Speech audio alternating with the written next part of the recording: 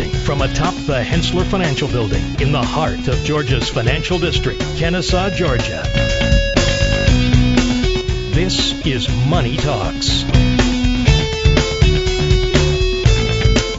All right, we're back. As promised, I kicked my guys out and wanted to talk about some highbrow tax situation that we got going on in Georgia. I know our scope is much broader than that, but this is something specific for those of us who live in Georgia. And I have with me none other than John Dixon, who is a CPA, CFP, CVA.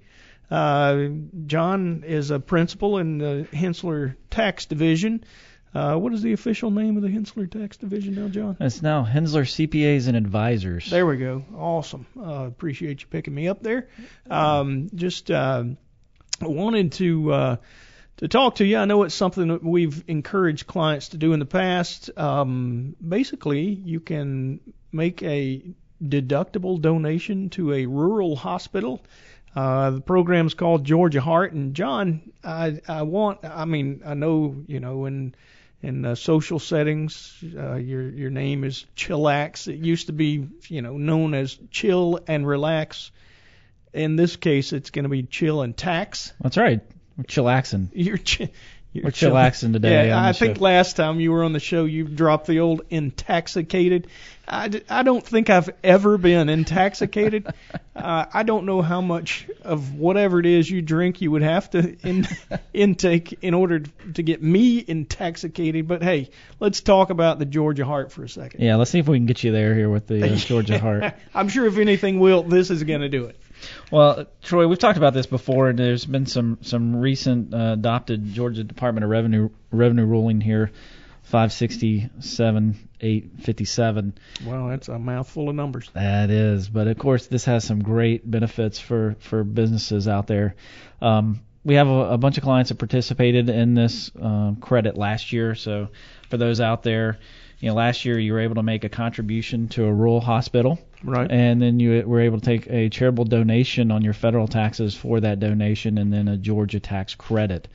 So you got a double benefit. So right. Your rate of return was basically your federal tax rate. So now, if I'm correct, they've pared that back some for 2019, right? They did. The IRS came out and said, because of some of the other states out there, high taxing states, California, New York, to name a couple, they came out with some of these charitable programs to where their taxpayers could make contributions to these state programs and get a charitable donation instead of being limited to the $10,000 deduction. Yeah, the limit that they put on with the new 2017, Tax Cuts and Jobs Act. Right. So the Trump tax cut basically knocked them out of contention, and it kind of put a limit on Georgia taxpayers as well, right? Right. It hit all taxpayers with the $10,000 limit, but it hit the higher taxing states more with the higher tax rates for California and New York. So right.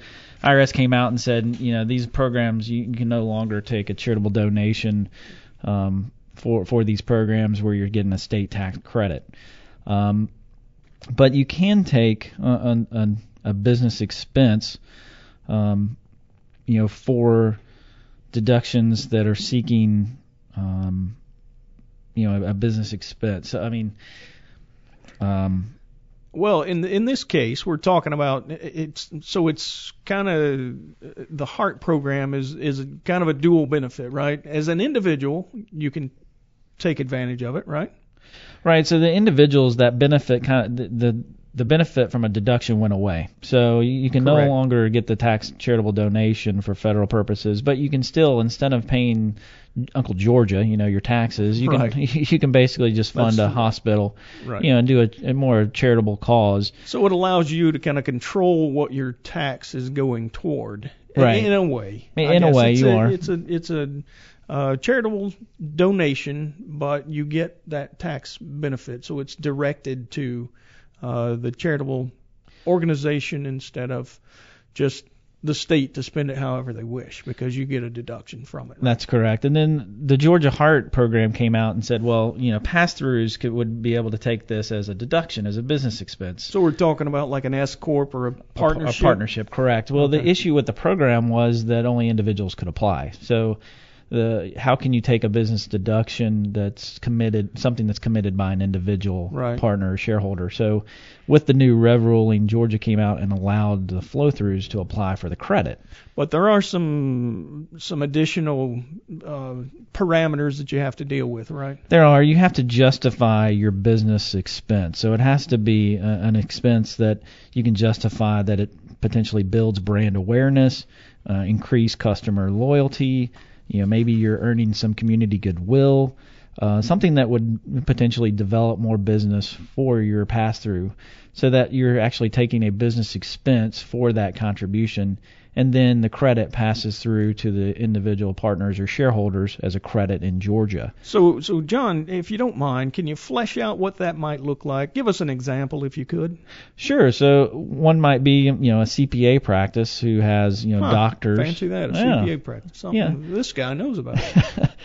Somebody who has a relationship with potentially the doctors at that in the hospital. So you're going to make a contribution to that hospital in goodwill because some of the doctors are your clients. Could be that you're a construction company, or maybe even you've got a franchise location in a rural hospital area, and so you want to make sure your employees have access to good health care. So those would be some business reasons for making the contribution. You could even do it as maybe a potential to drive new business. So if you had identified some doctors in a specific area, a rural area, and you wanted to bring them on as a new client, or like you said, a construction company that might want to get business if they knew that there might be some expansion in that region for a new hospital. I guess you could do it that way as well, right? That's correct. It's really just trying to justify it as a business expense, and you want it to be a legitimate expense, but these they go down specifically as just an expense among all the other business expenses that you have, correct? That's correct. And so then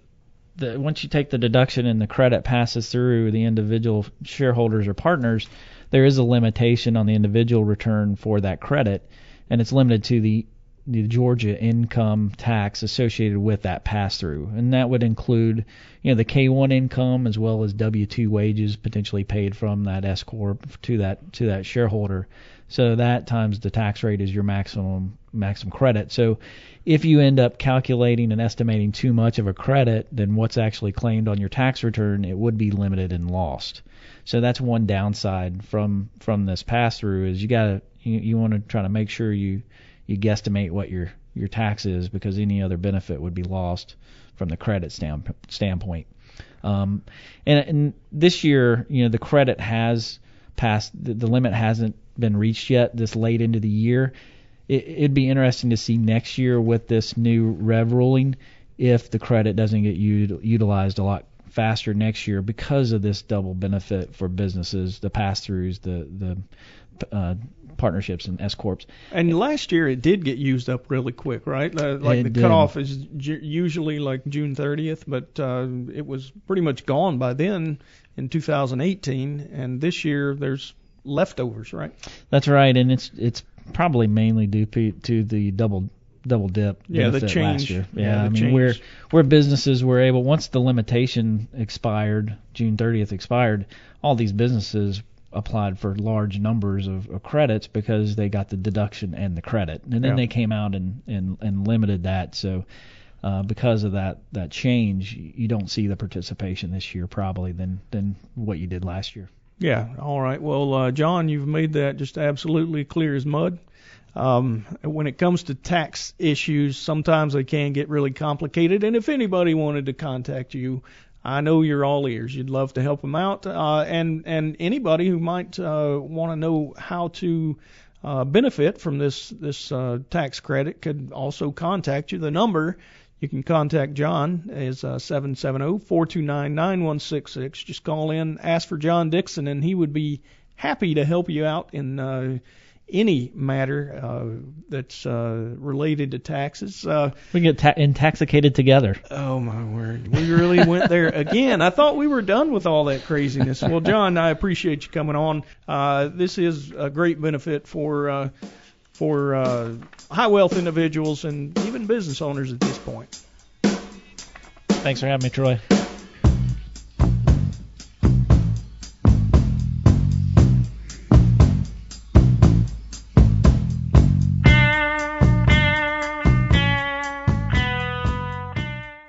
All material presented is compiled from sources believed to be reliable and current, but accuracy cannot be guaranteed.